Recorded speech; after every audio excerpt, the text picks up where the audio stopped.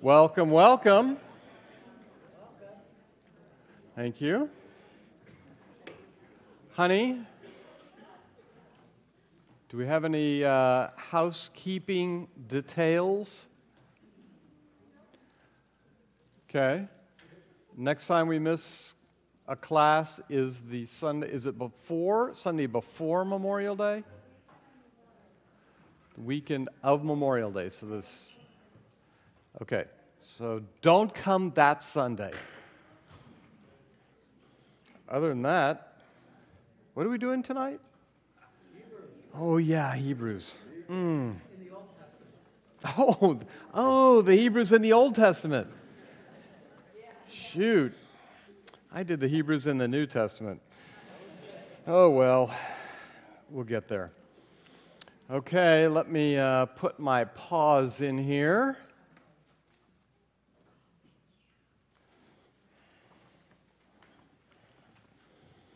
And let's pray. Father, thank you for your word. Thank you for your spirit. We live because you are faithful to us. Thank you. Thank you for all the things you've done for us in and through the Lord Jesus. And I pray that your spirit would tonight take what is written about you from your word and communicate it to our brains and our hearts and our souls this evening. We thank you for your promise to do that, and we look forward to it and sharing it on our way home with other people. We thank you and pray for this, please, in Jesus' name. Amen. Okay, let's do a little bit of review. Out of Egypt. Remember, we've come out of Egypt. The children of Israel, who came out by grace through faith under blood. They passed through the Red Sea. They entered the wilderness. They went to Mount Sinai. God told them, I have something for you, the promised land, which he'd actually told them about back here in Genesis. He said, I have a promised land for you. Let's go. And in your good Sunday school fashion, 2 said go, 10 said no. So they didn't go. And the first generation wound up wandering in the wilderness for 40 years. The second generation, when we finished Deuteronomy, the second generation is standing right here across from Jericho, across from the Jordan River, from Jericho, and Moses is he's probably compiled Genesis through Deuteronomy, and he's turning it over to Joshua, but he's reiterating the covenant and saying, don't make the mistakes of the first generation of your fathers and mothers. Don't do that. Be men and women of faith. Don't be faithless. And so they're standing right there. The author to the book of Hebrews is going to use that picture in the book of Hebrews. And hopefully if you read all 13 chapters, you saw bits and pieces of that. If you miss that, the connection back to what we just covered in Numbers and Deuteronomy, you will wind up with all kinds of squirrely interpretations of Hebrews. And you'll be frightened instead of encouraged.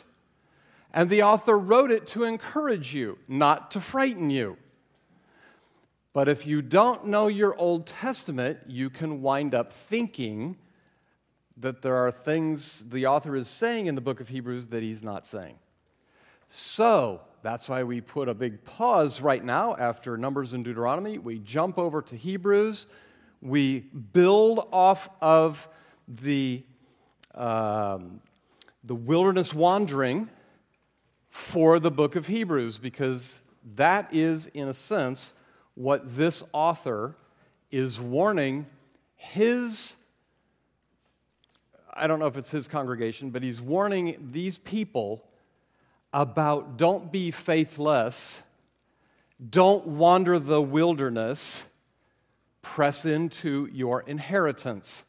Because if you don't, if you try to back up from this thing and stay in the wilderness, it's not going to go well for you. So there is a lot of encouragement in the book of Hebrews, but there's also a warning. And the warning comes off of the same warning that we got in the book of, particularly in Numbers. Now, we have talked about this before, but it bears repetition one more time. The people who came out with Moses, God told them how to come out. So who originated this idea? God. So it's by grace. They had to exhibit faith in God's word to do what he said, and he said, come out under blood. By grace, through faith, under blood. The people who came out, we're going to shorten this up and say that these were what you and I would call saved people. Who died in the wilderness? Saved people.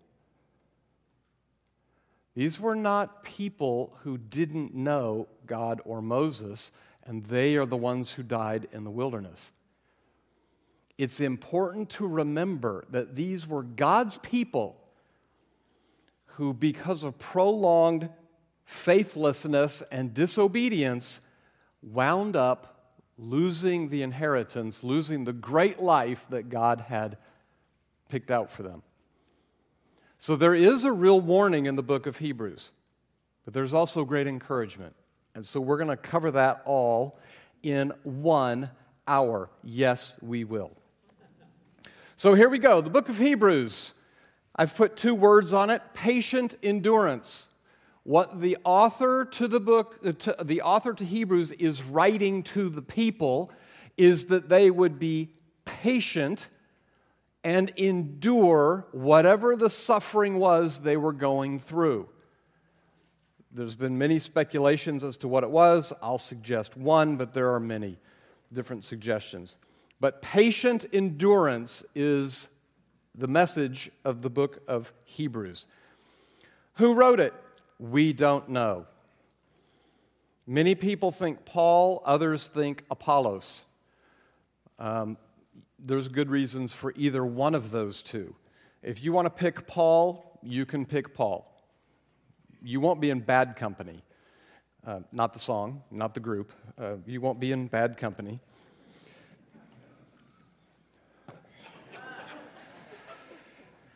Okay.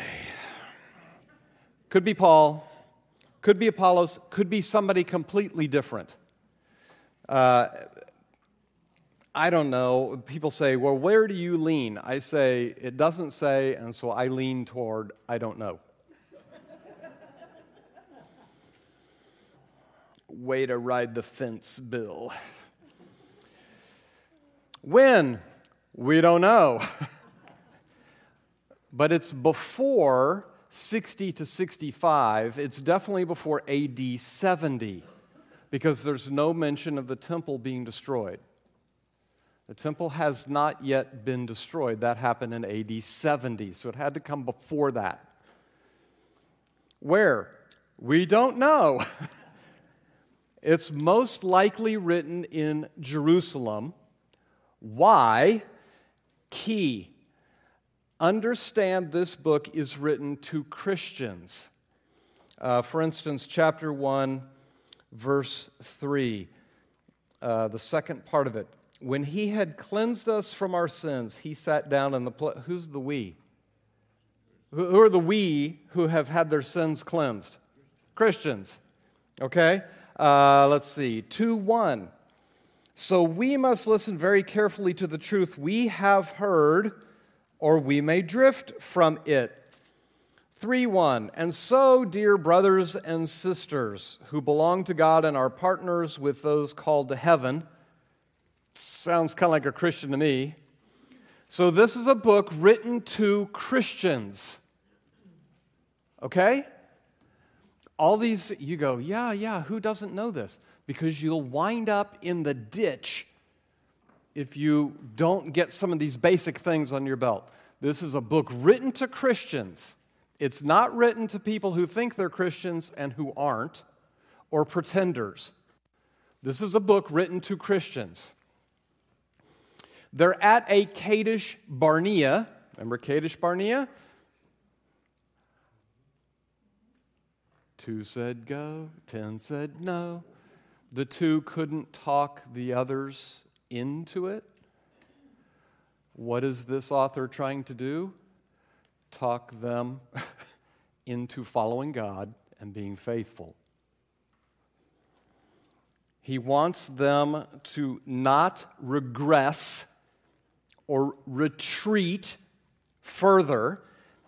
He instead wants to promote patient and faithful endurance in these Christians. Now, what might be going on? This was likely one of the first severe periods of persecution for Christians. The Roman Empire had kind of said, if you're a Jew, we still don't like you, but okay. These Christians, we don't like them at all because they have another king, another God.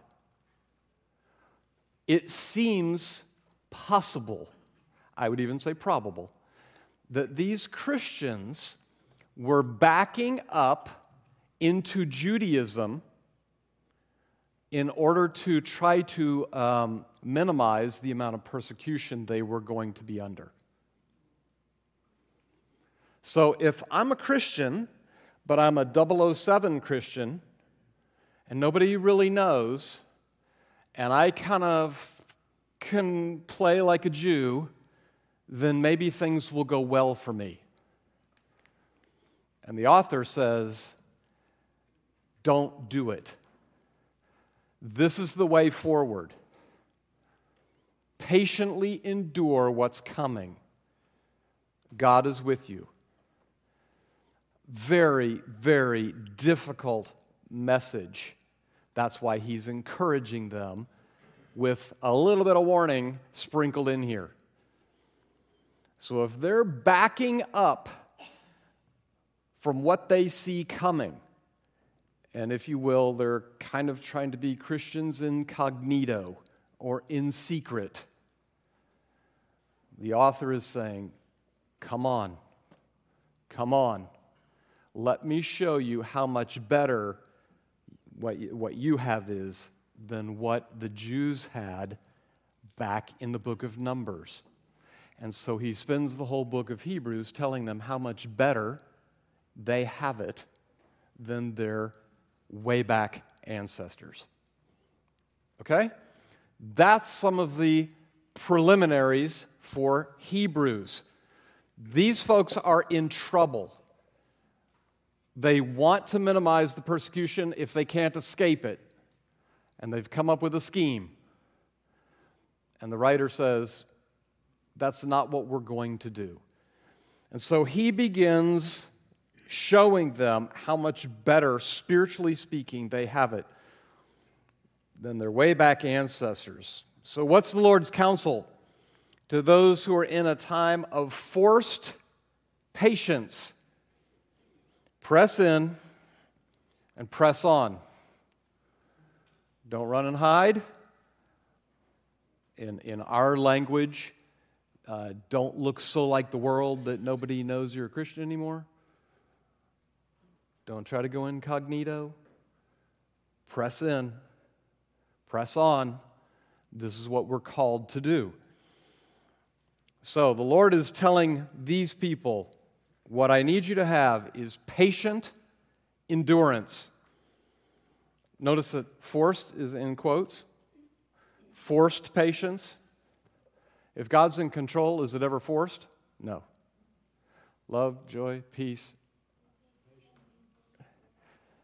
You know, it's even funny. Why do I even make fun of patience?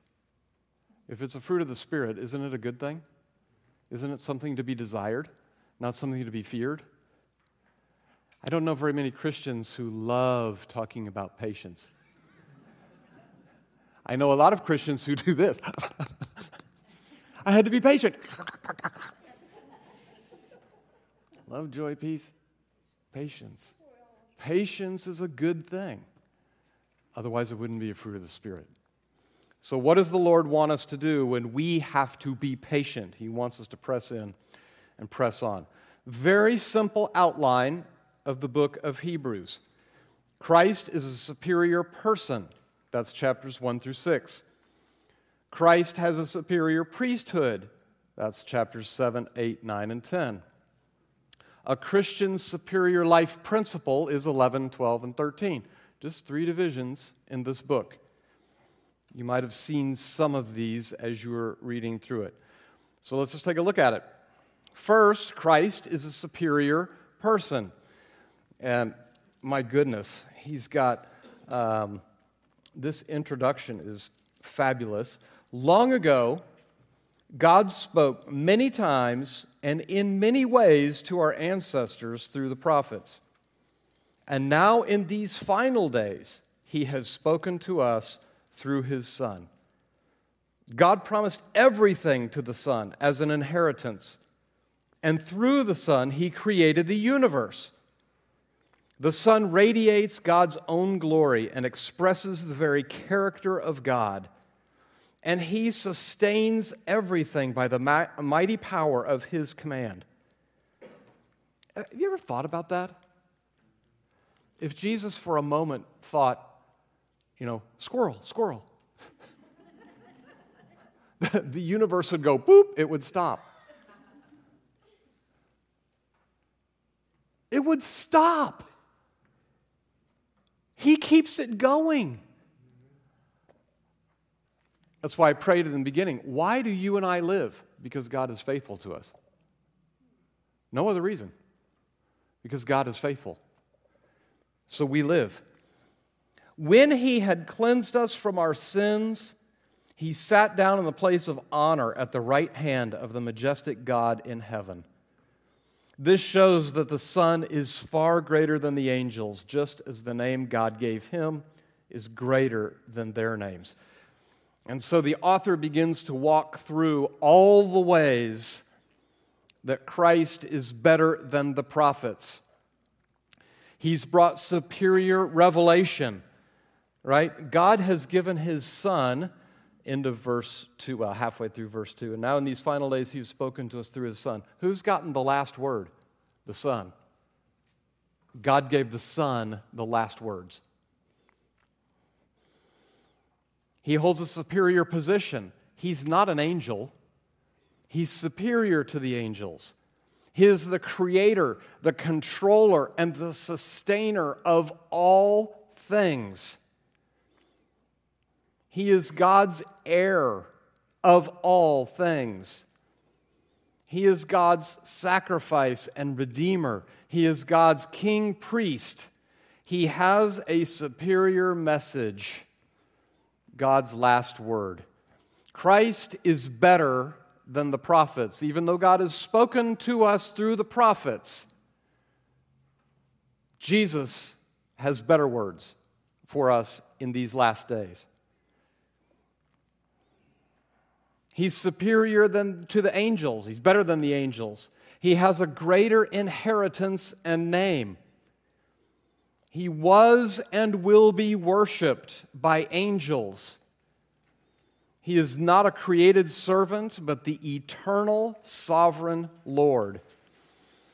He is now seated as God's king priest. He is the Son, not a servant. What do angels do? They're sent to help those who would inherit salvation. Who are angels sent to help? You and me. How, when, what? I don't know. I don't know. But that's what it says. It's funny, last week we were talking about this thing with angels. We don't know very much. In fact, we know very little. So we have God, triune God, Father, Son, Spirit, okay? He creates an order of beings, angels. By the way, angels are superior to us in every way conceivable. Then there are people. He made him a little lower, right? God made Jesus a little lower than the angels for a time. At his ascension, he returns to his rightful place. When he comes to collect us, guess where we go? Over the angels, which is why it says in 1 Corinthians 6, don't you know we will judge angels? I didn't make that up. You can go read it. What does that mean? I don't know. We are going to judge angels. We will be in a superior position, if you will, in the hierarchy because of Jesus. Not because of what we did, or just because we're particularly lovely. He places us over the angels. Okay, I don't know. Don't ask me any questions because I don't know any answers. But that's what he has done and he is doing through Jesus. Eye has not seen nor ear heard what God has prepared for those who love him. We do not know what this thing looks like. I've talked to a lot of people and they say, I can't wait till I get to heaven and then I get to know, X, Y, or Z. And I said, well, like somebody said to me, they said, I'll be so happy because then I'll understand election and free will. And I said, what makes you think you get to know that? Well, because then I'll know all things. I said, at what point do you become God? At no point. You are still a creature with finite understanding. And what if our created minds cannot comprehend some of these things that you wish you knew the answer to? What if you don't care? Do you understand? You're like, that sounds harsh, Bill. Of course I'll care. I don't know. The seraphim in Isaiah 6 fly around the heavenly throne. And there's no time there, but 24/7 they cry out, holy, holy, holy. They never seem to get tired of this, and they never seem to get bored with this.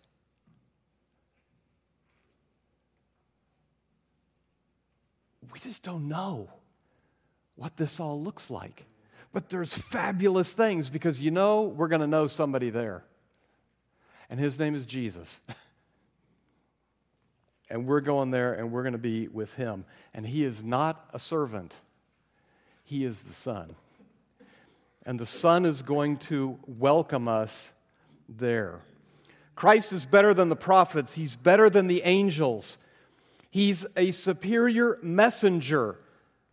That's kind of the point of the first, of 4 through 14. He's a superior messenger. And so the author gives us the first of 5 warnings. So we must listen very carefully to the truth we have heard, or we may drift away from it. What does he not want me to do? Drift away from God's word. Don't drift away from God's word. You think that you can go as an incognito Christian, don't do it. Trust God and go. Yes, it looks like there's giants there. Yes, it looks like you're a grasshopper to them and they're going to eat you. Yes, yes, yes. But come on, here we go. God has spoken. Take heed how you respond. The rest of chapter 2, he has become the perfect leader. He's defeated the devil, and he has become a merciful high priest.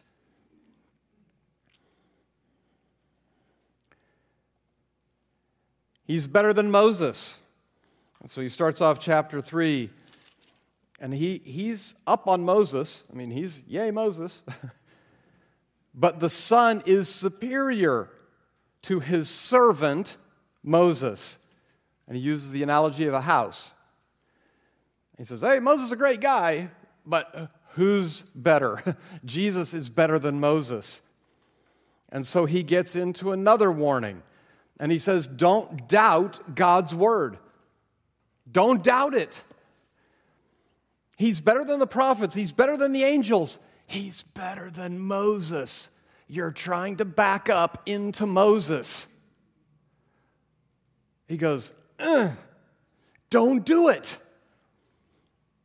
Don't do it. Don't doubt what God says. And don't back up into Moses, because that's not really going to help you. Chapter 4. God's promise of entering his rest still stands, so we ought to tremble with fear that some of you might fail to experience it. Uh-oh, you start going, whoa, gee. This is where the Christian loses his salvation. No. What is rest? If you want, go back to Deuteronomy 3, go back to Deuteronomy 12. We learned back then, although I didn't highlight it, that rest and inheritance are virtually interchangeable, which is why I've been telling you there's an inheritance for you. It's your rest. You go, what? Stop. If I were, if I'm Caleb and Joshua, I go get my land, right, later on. What do I have to do? I have to battle for it.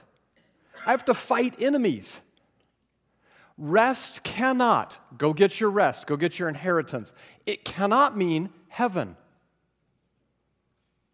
By analogy, there's no fighting left to do. Jesus has done all the fighting. So rest equals salvation, not in this sense. Rest means something to do with my inheritance. The people in the desert, in our parlance, they were like us. They were saved people. What did they lose when they died in the desert? They lost their inheritance. They did not lose their salvation or their standing with God. Still, they lost. But that's what the author is trying to communicate here. There is rest for you to have, inheritance for you to have. Don't miss out on it. And if you back up from it, you're not going to get it. All right. So he says, don't doubt God's word. Don't be like Israel's first generation and miss out. Who can lead me into God's promised rest? Yeshua. Jesus can lead me into that place, into that rest. Have you ever completed a task or an assignment? I mean, like maybe, I don't know, you mowed the lawn, right? You mowed the lawn. Well done. You completed a task or an assignment. How did you feel when that was finished? You felt good. You felt good because you had, in a sense, entered rest because you'd completed an assignment. That's the sense of rest here. Complete your assignment. Get your inheritance. Jesus can lead you there. In fact, he is a superior leader for God's people.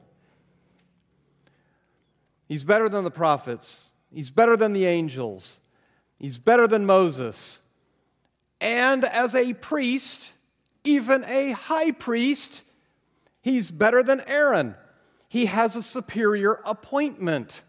And that was the point of the first part of chapter 5. No one decides to take on the role of high priest for themselves. They have to be nominated, so to speak. They have to be selected. How was Jesus selected? God gave an oath that you are my son, and today, this is what's going to happen. You are a priest forever in the order of Melchizedek. That's what God told him. God picked Jesus to be the better Aaron. So he has a superior appointment straight from God. That causes him to go over here, and he does another warning. He says, don't become dull to God's word. Chapter 5, verse 11. Let's see. He's just said, and God designated him to be a high priest in the order of Melchizedek. You're like, oh, I remember Melchizedek. He's that guy who showed up in Genesis. Well, verse 11. There is much more we'd like to say about this, but it is difficult to explain, especially since you are spiritually dull and don't seem to listen. Oh, thank you, mystery author. You have been believers so long now that you ought to be teaching others. Instead, you need someone to teach you again the basic things about God's Word. You're like babies who need milk and cannot eat solid food. For someone who lives on milk is still an infant and doesn't know how to do what is right. Solid food is for those who are mature, who through training have the skill to recognize the difference between right and wrong. Thank you, sir. May I have another? Wow. He expects them to be further along than they are. And some of the reason he knows they're not as far along is because they're backing up from all of this teaching that they've already received.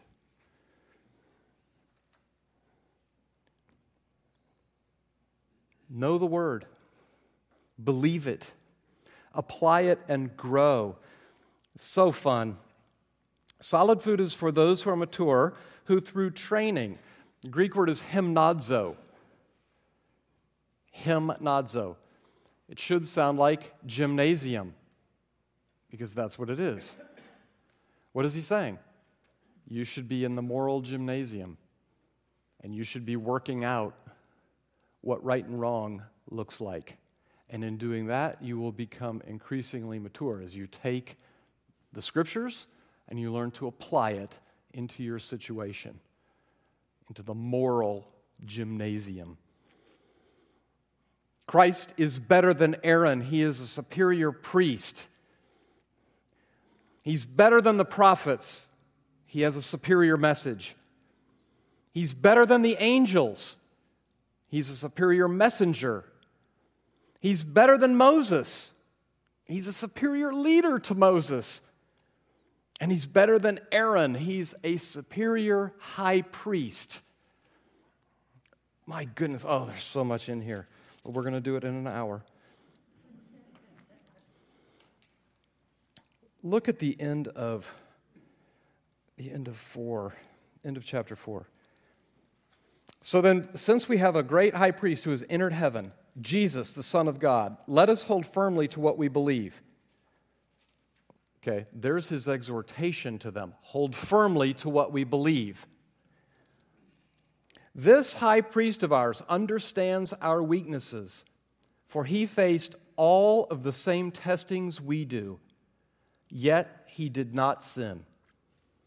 So let us come boldly to the throne of our gracious God. There we will receive his mercy, and we will find grace to help us when we need it most.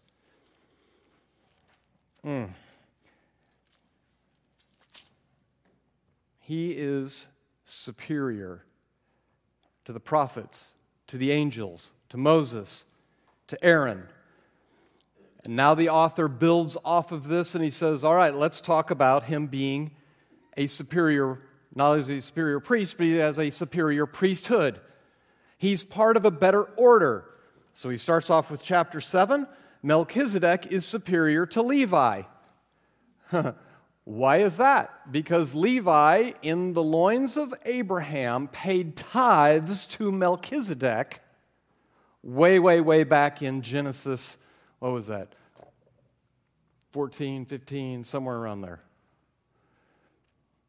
So Levi has already paid tithes to Melchizedek.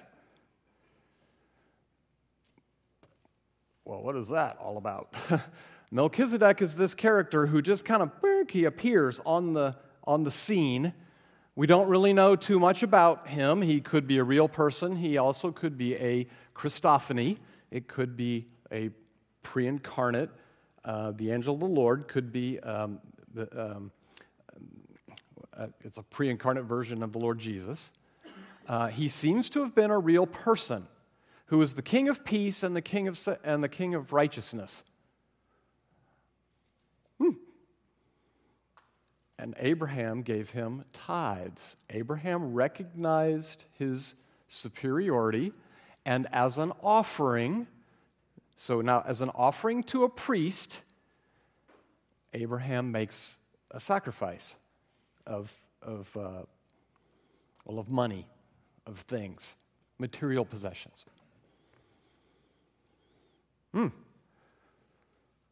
Well, that's crazy. Well, what do we learn about Melchizedek? Well, Melchizedek just appeared on the scene. We don't know about his beginning or about his end, and so the author takes that to mean the eternality of his life. His life never began and it never ended, which could be true if it is a pre-incarnate picture of the Lord Jesus. He says the Melchizedekian order, this will be on the final, by the way, the difference between Aaron and Melchizedek. Aaron is from what tribe? Levi. What tribe is the Lord Jesus from? Judah. Big problem. The Lord Jesus cannot be a priest in the Levitical order. He's from the wrong tribe. But in the tribe of Melchizedek, he can be the king priest, which he is. It's like God might have thought about this ahead of time. I don't know. And he shows us a picture of Melchizedek, and then the author to Hebrews comes back and says, yeah, actually that's a thing. And in the Psalms, it talks about the order of Melchizedek, and God the Father with an oath makes the Lord Jesus, appoints him a priest in the order of Melchizedek. So those people running around saying Jesus can't be a priest, yeah, you're right. He can't be a priest from the Levitical side, but he can be from the Melchizedekian side. And the Melchizedekian side of the priesthood is way better. It's superior to the Levitical order.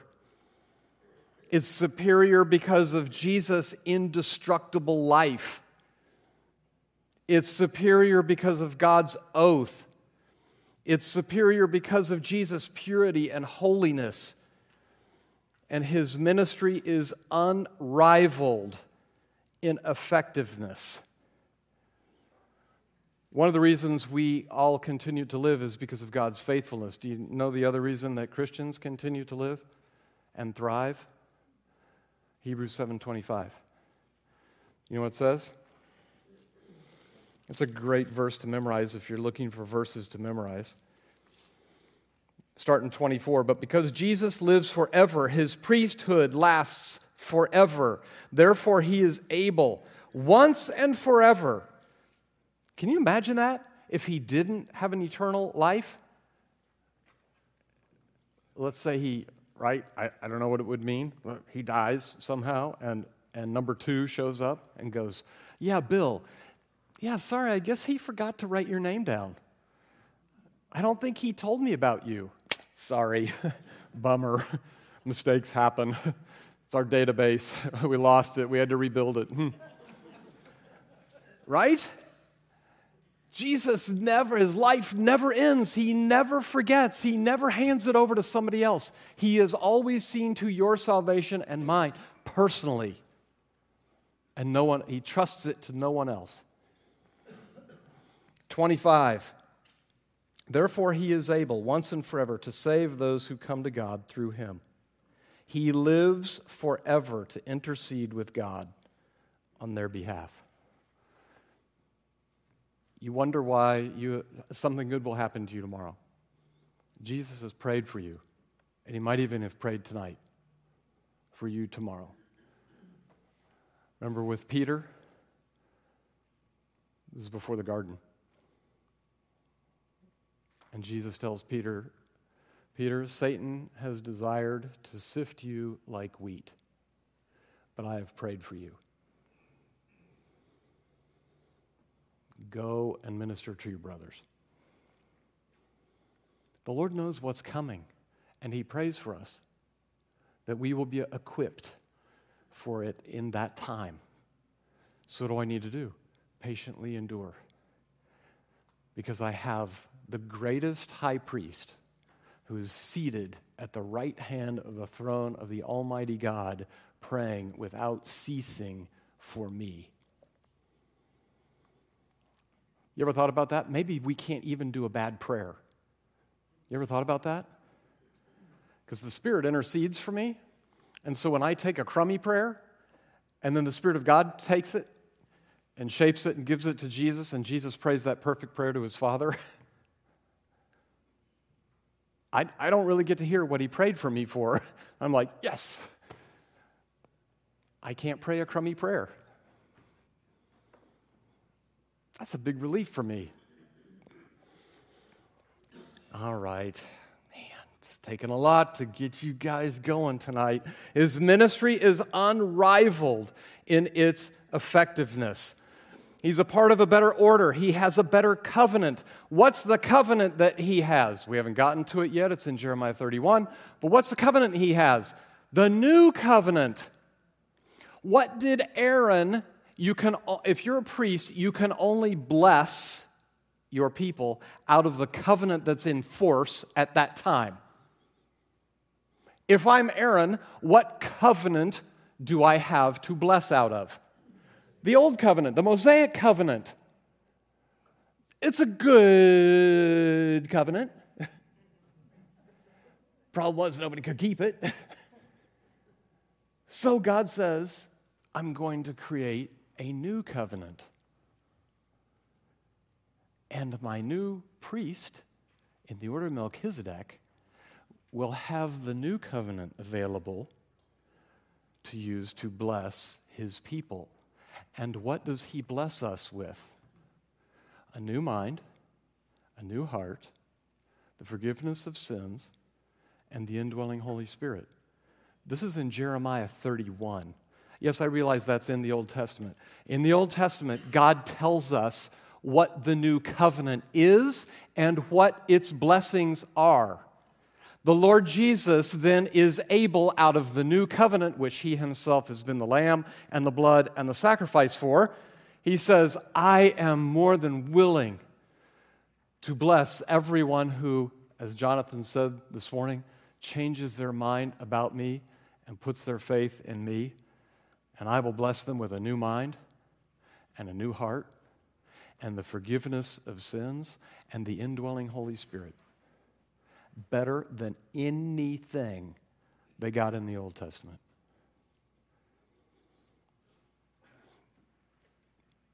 Gosh, you love God. Don't you love this? Oh, it's amazing. It's like somebody knew what they were doing when they put it all together. I don't know. Crazy. It's new and better with better promises. It's not old, faulty, or out of date. If you'll go back and read the New Covenant tonight, Jeremiah 31, God says, it's back to the Abrahamic covenant language when God said, I'm going to do this, I'm going to do this, I'm going to do this. The New Covenant is one way. Remember the Mosaic covenant, if you'll do this, then I'll do this. The New Covenant, God says, I will. I will. I will. It doesn't depend on us.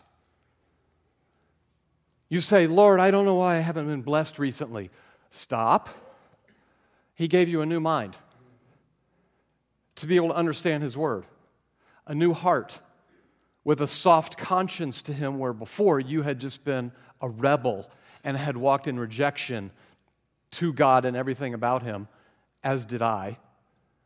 But he gave you a new heart so you'd have a new sensitivity to him. He gave you the forgiveness of sins. If that's not the biggest blessing, I don't know what is. And he gave you the indwelling Holy Spirit, who he says will never leave us or forsake us, who will be with us forever. 4 blessings, guaranteed you have those right now. If you say, I have no other blessings in my life, you have these. A new mind, a new heart, the forgiveness of sins, and the indwelling Holy Spirit. If that can't get you up in the morning, I don't know what can. Those are amazing, amazing blessings. Inner transformation, spiritual blessing, removal of sins. Oh, I'm going to get hoarse. He's part of a better order. He's part of a better covenant. He ministers in a better sanctuary. Why do you think Moses had to go up on top of the mountain to get the plans for the tabernacle? Because he went to meet with God, and God said, here it is. And he shows him the tabernacle in the heavens, and he says, make it just like this. But it's a copy. It's a copy built on the earth. Where does Jesus go to do his ministry? In heaven. You say, I'm not sure I believe you. Great. Wait till we get till Daniel and we do Revelation, and you'll see it. You will see it. You'll see all the pieces of the furniture up there in Revelation. Don't go read it yet. Jesus ministers in a better sanctuary. Why is it better? Because it's not made with human hands. It is the actual sanctuary, not just a copy of it. Whew. He's part of a better order. He has a better covenant. He ministers in a better sanctuary. Such amazing stuff. Where am I? Chapter 9. Oh, yeah, okay. Chapter 10. He has offered better blood. Better order, better covenant, better sanctuary, better blood. His blood is superior. Why? Because he's Jesus. His blood's effectiveness is superior. I may have said this before already, but I'll say it again. John 1:29. Behold, the Lamb of God, who takes away the sin of the world. Before I came to seminary, there was an elderly pastor at the church we were a part of. He had gone to an emeritus status, and there was someone else there, and I'm ready to head off to seminary, and we knew each other just a little bit. And he came up to me, and I said, his name was Gene, and I said, Gene, I'm headed off to Dallas Seminary. And he said, oh, I so loved my time there. He was a graduate of Dallas Seminary. And he said, never forget two things. I'm like, oh, okay. He says, never forget your Greek. Sorry, Gene. Never forget your Greek. And never forget one other thing. And he says, I'll ask you this by a question. Bill, where are your sins? And if I would have had suspenders, I would have done this. Well, sir, my sins are covered by the blood of Jesus. I'm waiting for the, a gasp to come from this elderly saint. And he just puts his head down like this. And he says, Bill, I'm so sorry. He said, then your sins remain upon you. Behold, the Lamb of God who takes away the sin of the world. You don't want your sins on you. Let Jesus take them away. In chapter 10, that's what he's doing. He's taking them away. They are no longer on me or a part of me. They are gone. And Psalm 103 tells me he has separated me from my sins as far as the east is from the west, meaning these two will never, ever get back together. That's how far the Lord has separated me from my sins. New mind, a new heart, the forgiveness of sins, and the indwelling Holy Spirit. Unbelievable blessings. So then he gets to chapter 10, and he's got another warning for us. He's been going pretty good here. He's got to give us a warning. And so he gives us this, what looks like the most horrible warning of all, because what we're going to do is we're going to burn a field. He says in verse 26, if we deliberately continue sinning after we have received the knowledge of the truth, there's no hope. He's got a hypothetical because what he's doing is he's backing up and saying, okay, if you want to go back under the Mosaic system, okay, you've already experienced the better part because you're a Christian. Now you want to get rid of that. You want to back up under the Mosaic covenant. You've got no hope because you already had the answer and you've given up the answer and you've gone back to something that's inferior. There is no hope for anyone who does that. You go, well, what is that thing about the field? Please note what he burns. What is burned on the field? The produce, or lack of produce, right? The thistles. Is the field burned or destroyed? No, only the stuff on top. And you say, woo, yeah, 1 Corinthians 3. Remember Paul says, some will enter heaven as if escaping through flames? There's a consistent message here. We can so live our lives that everything we've done for the Lord will burn up like wood, hay, and stubble. We ourselves will be saved, but proverbially by the skin of our teeth. That's his warning. It is a warning. But he's not saying there's no hope for you and you're going to lose your salvation if you keep sinning after you've become a believer. He is warning them basically against apostasy and going back and saying, I forsake all of that stuff, the answer about Jesus, and I'm going to take what's inferior back. Well, then there's no hope for you. There's just no hope. You've already given up the answer for what is not the answer. You know it. Keep pressing in and pressing on and moving forward. Don't go backward. Persevere. Patiently endure. Do not discard God's word. Jesus is part of a better order. He's in the order of Melchizedek. He has a better covenant, the new covenant. He ministers in a better sanctuary in heaven, not on earth. He has offered better blood. One, it's his own. Two, what animal ever voluntarily walked up to the altar and said, go ahead, cut my throat? Not one. But the Lord Jesus voluntarily laid his life down. He's offered better blood. Well, he's coming to the end of his book, and he wants to remind us to live in faith, not be faithless, but to walk in faith. And so he pulls up the roll call of the heroes of the faith. He describes and defines faith in chapter 11. Faith is the confidence that what we hope for will actually happen. It gives us assurance about things we cannot see. Through their faith, the people in days of old earned a good reputation. There's the exhortation. He keeps telling them, don't forsake God's word, and here's how you earn a good reputation.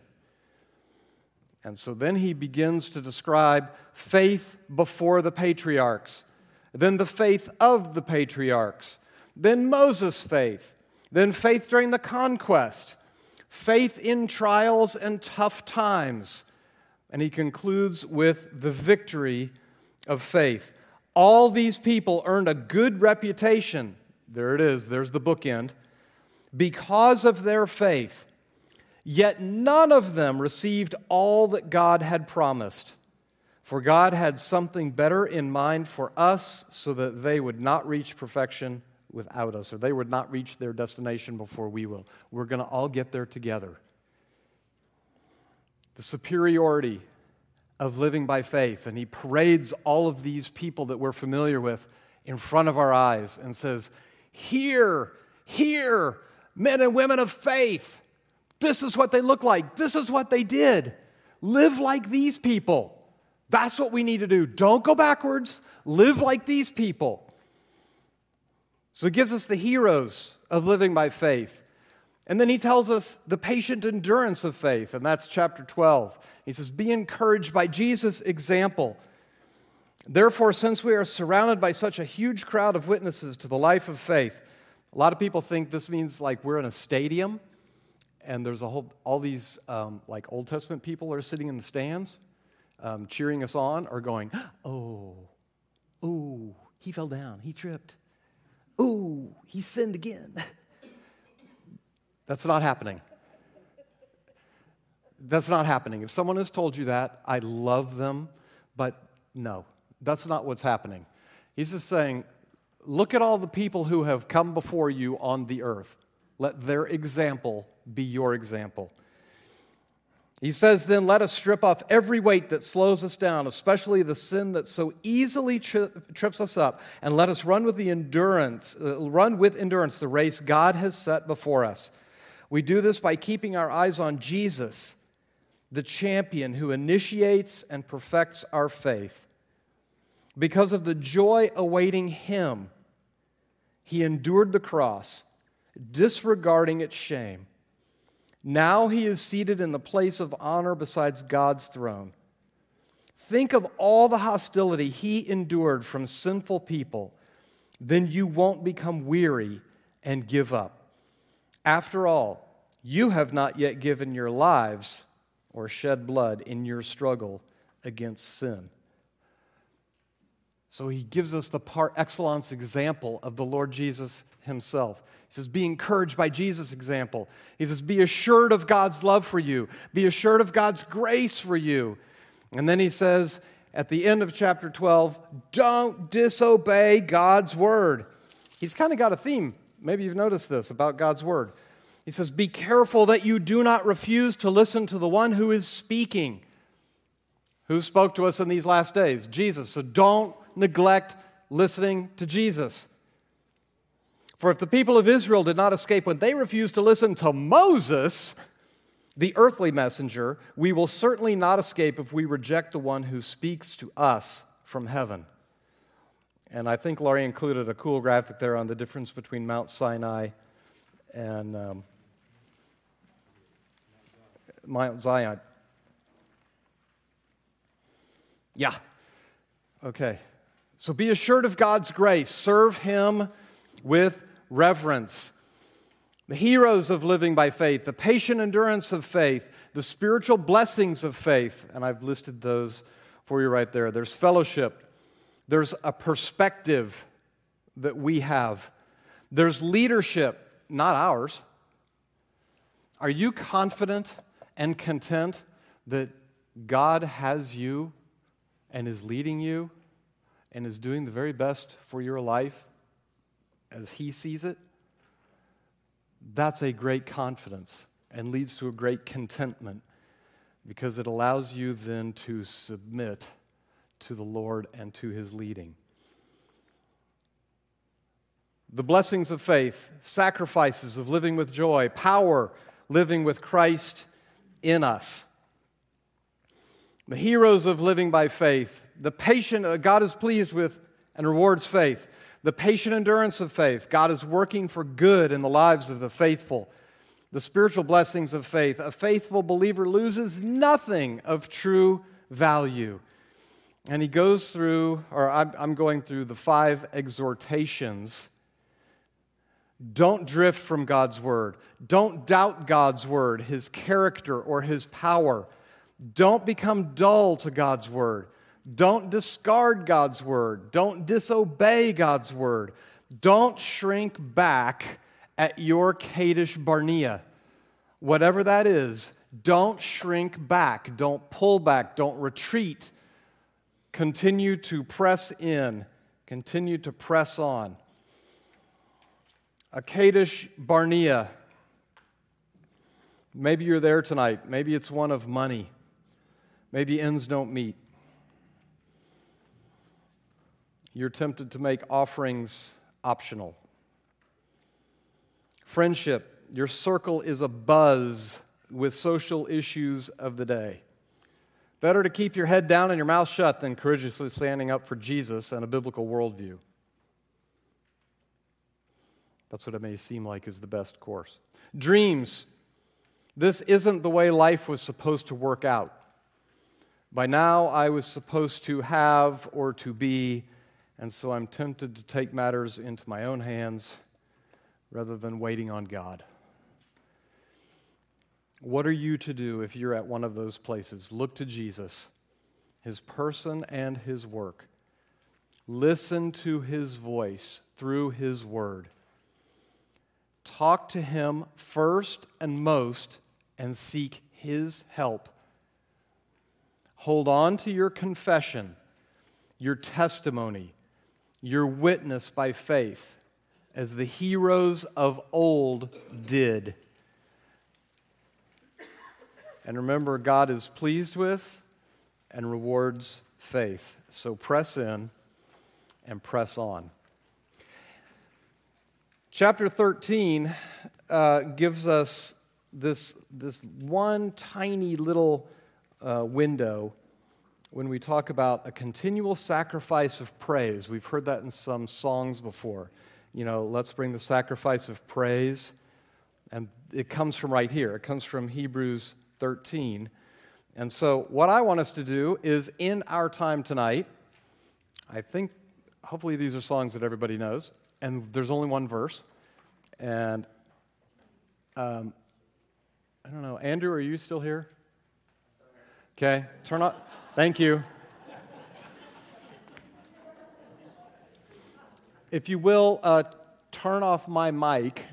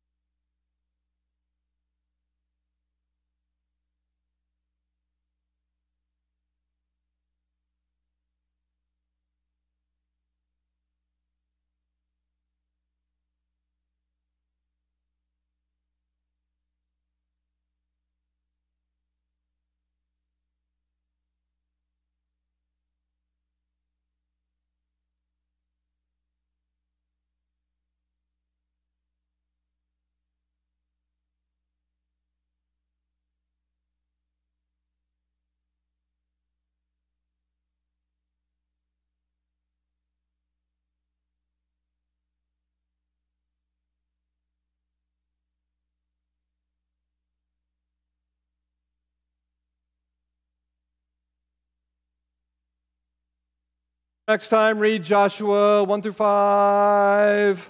Let me pray for us. Father, thank you for allowing us to give you a sacrifice of praise. You deserve all praise, all honor, all glory, everything. Thank you. We worship you and celebrate you, our great Redeemer, our great King, our great High Priest. Thank you. We worship you and you alone. In Jesus' name, amen. Joshua 1 through 5.